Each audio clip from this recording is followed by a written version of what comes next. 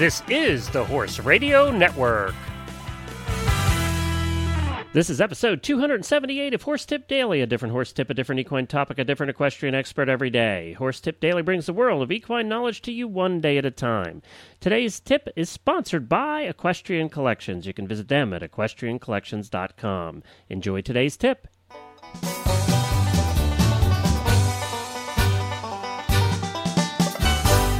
I am Glenn the Geek from Lexington, Kentucky, and welcome back to Horse Tip Daily.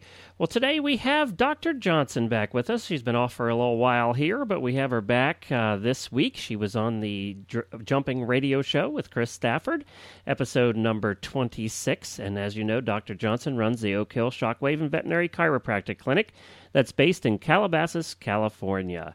And she does some in-depth, great tips on the veterinary side, and we appreciate her being on the Jumping Radio Show, which is part of the Horse Radio Network, HRN. And as I said, this tip is taken off of episode number 26. You can hear the rest of the show by visiting jumpingradio.com. And I wanted to remind you that Chris will be doing the Jumping Radio Show live for 4 days, live anyway in front of a crowd for 4 days down at the World Equestrian Games in the All-Tech Experience area. And she'll be right on stage there, right in the middle, so you'll be able to come out and watch her do her show. So that'll be terrific and a lot of fun to do it right there in front of an audience. We'll be back with Dr. Johnson in just a minute, right after these words about the fantastic new shipping program from Equestrian Collections. Equestrian Collections is a true innovator in the retail horse world, and they have done it again, this time with their new shipping program. It's called their Unlimited Shipping Program, and there are 2 options, and you can choose the one that's best for you. It's simple. Pay only $34.95 one time a year and get unlimited one-way shipping to you from Equestrian Collections. You heard right. Pay only $34.95 once a year for unlimited shipments. The second option is only $15 more. You pay only $49.95 for unlimited two-way shipping. That means even your returns will be covered. That's unlimited shipping both ways for as little as 15 cents a day. Think about it. Even if you ordered every day, you won't pay any more for those shipments. Now that's an innovative company at equestriancollections.com. Well, we have Dr. Jenny Johnson back with us. It's been a couple of weeks now since we heard about movement and gaits, Jenny, and continuing this wonderful series. And we want to thank you again for joining us. How have you been since we last spoke to you? Oh, excellent, Chris. Enjoying the lovely summer weather out here in California. Good. Well, it's heating up a bit over here, as you probably know, with the World Equestrian Games just a few weeks away now. It's actually less than a month. Just over a month before about a month before we welcome the world here to the Kentucky Horse Park. Will you be coming over to take a look at these elite riders performing? Well, I'm hoping to. I'm not sure that I'll be able to get it into my schedule, but certainly I would love to be able to enjoy that event. And you'll hopefully listen to the Horse Radio Network. Of course, we will be broadcasting daily shows here on the Jumping Radio Show from the Kentucky Horse Park. So you'll be able to listen to us, Jenny, even if you're not here. Oh, excellent. How about that? All right. Well, I know you're a busy woman, so we want to get going here with your next installment in this series, and I believe you're going to be talking about the logistics of the lameness exam this week, are you? Yes, we are. As we've been continuing on in this series, we've been talking a lot about different elements of the lame horse and different elements of the horse itself, and the posture, symmetry, movement, how those all relate to evaluating lameness. And today, we've talked about the lameness exam before, but I want to talk a little bit today specifically about the logistics of the lameness exam, and there's a number of different topics that I'll cover on that subject. We'll start off by talking about which gait is the most appropriate. Last week, we talked a lot about the different gaits of the horse, the walk, the trot, the gallop, which are the natural gaits, as well as some of the other artificial gaits. I think that the best gait or the most useful gait to evaluate a lame horse is the trot. It's essential that the horse be observed at the walk for the reasons we talked about previously, evaluating stride length and footfall. And many times it's easier to evaluate the footfall pattern and characteristics of the stride at the walk. But the trot is the most useful gait to determine which leg is the lame limb. Now, we then have to ask ourselves the question, though, is the lameness that we see in hand at the trot the same lameness that's compromising the performance of the horse either at speed or that, say, for example, causing the horse to refuse at fences? Usually it is, but not always, and I think that's an important point to remember. There are a number of variables between the horse trotting in hand on a lead shank and the horse performing with a rider. The first most obvious variable is that we have the addition of the weight of the rider. We have the addition of the weight of the rider, the position of the rider. It changes the load of the horse as well as the balance of the horse. Another variable that we have would be a difference in surface. Usually during the lameness exam, we're performing the lameness exam on a smooth, hard surface, but typically we don't ride our horses on those surfaces. Typically we'll ride on a softer surface that's more forgiving. And then the other variable is that we have different gaits. If we're doing the lameness exam, most of it is done at the trot with some elements of it at the walk. But when the horse is performing, we obviously have the walk, the trot, the gallop, the canter, and with our horses, jumping, which is not really considered a gait, but it's a part of the performance. So those are all of the variables that can lead to a discrepancy between what we see when leading the horse in hand and what we see with the rider on the back.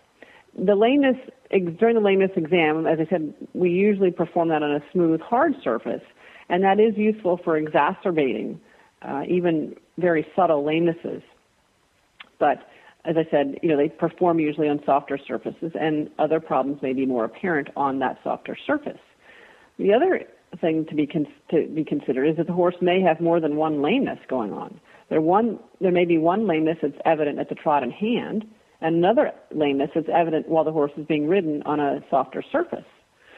And in relation to that, a horse can show one lameness when it's trotted on a straight line and an entirely different one when trotted in a circle.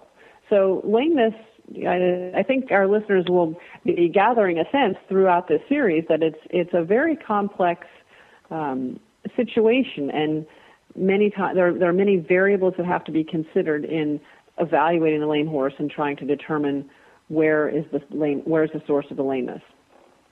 So the next thing I want to talk about is the temperament of the horse. During the lameness exam, that's an important element to consider.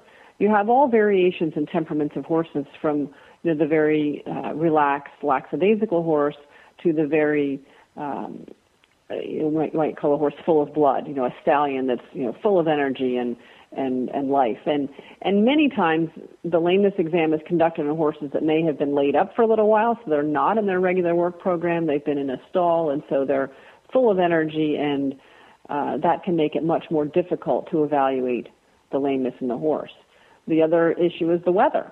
Is it a lovely day out, which is what we typically have here in California, but there are many parts of the country where that's not their typical weather, and they may have very cold or windy days, or you may have a cold, windy day here, which is quite a surprise to a horse in California. So, how does the weather affecting the evaluation of the horse and the horse's gait? In many cases, the lameness evaluation examination will require the use of some sedation. And in some cases, when you use a small degree of sedation, the lameness may be more pronounced and therefore easier to diagnose with the mild sedation. And additionally, it may reduce the tendency of the horse to guard the lame leg or to protect it. It may allow a little muscle relaxation so that the horse is moving more in a way that's more reflective of the pain that they're feeling. And sometimes in big, exuberant warm blood, sedation may be essential in order to accurately diagnose the lameness. So the use of sedation plays a very important role sometimes in the lameness evaluation. The next thing I want to talk about that's important during the lameness exam is leading the horse during the lameness exam. It's critical how the horse is led. It may sound like a very elementary idea, but it really can make a big difference in what the examiner sees during the examination. It's important that the horse is going on a loose lead shank so that the horse can move his head and neck freely. Now, and this, I'll bounce back to the sedation idea. If you have a horse that's very full of energy, clearly you can't jog them down the road on a loose lead shank. So you have to find a balance there. If the horse is not able to be jogged down the road or the hard surface on a loose lead shank, then that may be the time when you have to consider the use of some sedation. The other aspect of this that's important is that the horse needs to jog or trot at a consistent speed, not too fast, not too slow. And it's likely that the horse needs to be jogged a number of times. And it's useful to watch the horse going in both directions, going away from you, coming towards you. It's also useful to watch the horse when they're decelerating, when they're slowing down. And also, very important, when they're turning, when they get to the end of the point where you're jogging them and you turn them to come back. Watch that turn. A lot of times things may not be very evident when they're jogging, but sometimes you can pick up a lot of information when the horse is turning. Now, the next thing on the logistics here of the lameness exam is a little discussion about the surface characteristics. As I've already talked about, usually we'll do the lameness exam on a smooth, flat, hard surface. Usually it's pavement or concrete. It creates maximum concussion and is useful in exacerbating some of those subtle lamenesses. However, it's important that the results of that jogging on the hard surface are interpreted carefully, as there are many horses that are actively competing successfully and comfortably that will show subtle lamenesses if you jog them on a hard surface. So it's important to be careful in the interpretation there. The foot strike and the gait of a horse may be much different and much improved on a firm but a forgiving substance as opposed to the firm hard surface. It is important to remember, too, that when you're jogging a horse on a firm, hard surface, that it's non-slip.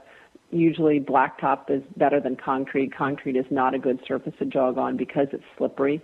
And some horses, when they're jogging on an area that they perceive to be slippery, they lack confidence on those types of surfaces, and they may shorten their stride for protection and not necessarily for lameness. So it's important, again, to assess a little bit of the temperament of the horse as well as the quality of the surface.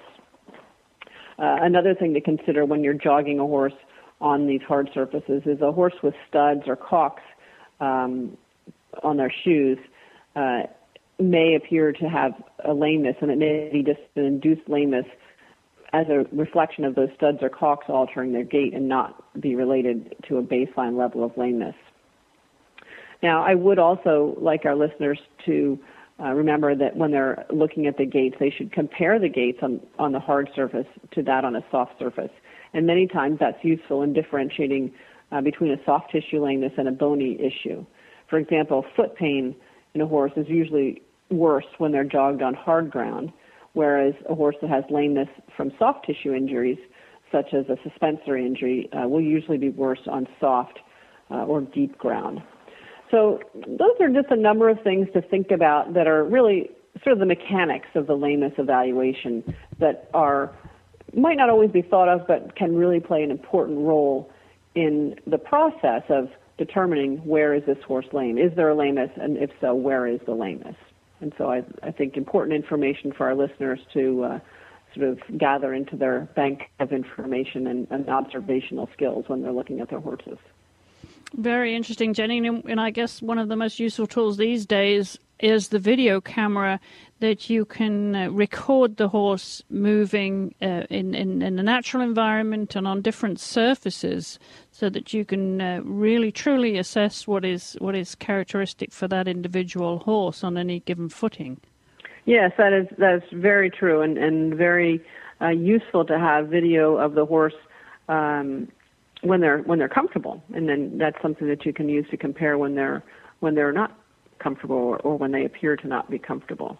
And also, it can be useful when you're doing diagnostic nerve blocks. The horse can be videotaped prior to the diagnostic nerve block being used, and then after the diagnostic nerve block is in place, and having a more consistent way to evaluate that gait as opposed to just the recollection, which sometimes can be difficult, particularly in horses with very subtle lameness. The use of videotape in those cases can be very helpful. And you had mentioned on the last episode you were on 2 weeks ago, Jenny, about the gait of backing up, of rein back. Is that a diagnostic method for injuries to the back and the sacrum and stifle and that area? Is that useful? Do you back a horse up to assess that, or because I guess if a horse is in a lot of pain, that's going to be difficult for them to do in a straight line? I think it's one more observational item to make note of. I think it can be very useful in horses where you may be trying to differentiate a lameness as opposed to a neurologic issue. It's certain lamenesses like shivers or string halt can be more pronounced when the backing. I don't know that it's pathognomonic, or in other words, a hallmark for a specific type of lameness, but it's an observation that should get put in the mix with all the other observations that are used. Often, and I'm thinking, how you back a horse up, and some horses are resistant to that for whatever reason, but that can be caused by pain that when they're resistant, can it not? Yes. And one of the other things I wanted to mention while you were on the show, Jenny, I was recently in a diagnostic clinic watching a horse on a treadmill with an overhead camera. And, we've seen those cameras used to monitor the horse's progress on the treadmill from different angles, but I'd not seen one from above, and it was very interesting to watch how the horse could not maintain, and I don't know the situation with that particular individual horse, but is that something you've seen before, the overhead camera? It seems to be a very useful perspective. I have not seen that, but I certainly sounds like a fantastic idea, and I'm sure there probably are facilities that would be using that. I know that there are video cameras that watch the limb flight as well as the horse from the side, so I would think that would be a natural extension to have one from above, and that would be interesting to watch the symmetry of the horse from above and how the limbs are moving, how the back is moving. I think that would be very interesting. It really was fascinating. Well, all good stuff. There are so many tools now for you vets to use, aren't there? There are, and it's important to know the availability of those tools, but it's also really important to know that even though we have all of these fancy tools and equipment, the really important, one of the most important aspects of this is your basic physical and clinical examination. You can have all of the tools in the world, but if you don't have your basic clinical examination and the results of that and good, solid observational skills, it's very difficult to interpret the significance of some of the information you receive from some of the more fancy imaging devices in particular. I guess you have to establish a baseline. Yes. Terrific. Well, thank you so much, Jenny. And you'll be back in a couple of weeks. Do you know what in store for us then? Yes, I think we'll be continuing on talking about lameness. I'm going to be talking about characterizing lamenesses. Well, we thank Jenny and Chris again for bringing those tips to us from the Jumping Radio Show. That was off of episode 26. Also on that episode, you might want to take a listen because there was a very interesting discussion about two other things. One was some common jumping problems that Jessica Jehiel helped with, and also she had her first in her Jumping Inspirational People series where she spoke candidly to Frank Chapeau, and you'll probably want to take a listen to that. It was a very good interview. And don't forget, you can find all of the shows on the network at horseradionetwork.com, and you can email me at Glenn with 2 N's at horseradionetwork.com. I'll be back again tomorrow with another new tip and another new expert. Until then, stay safe, everyone.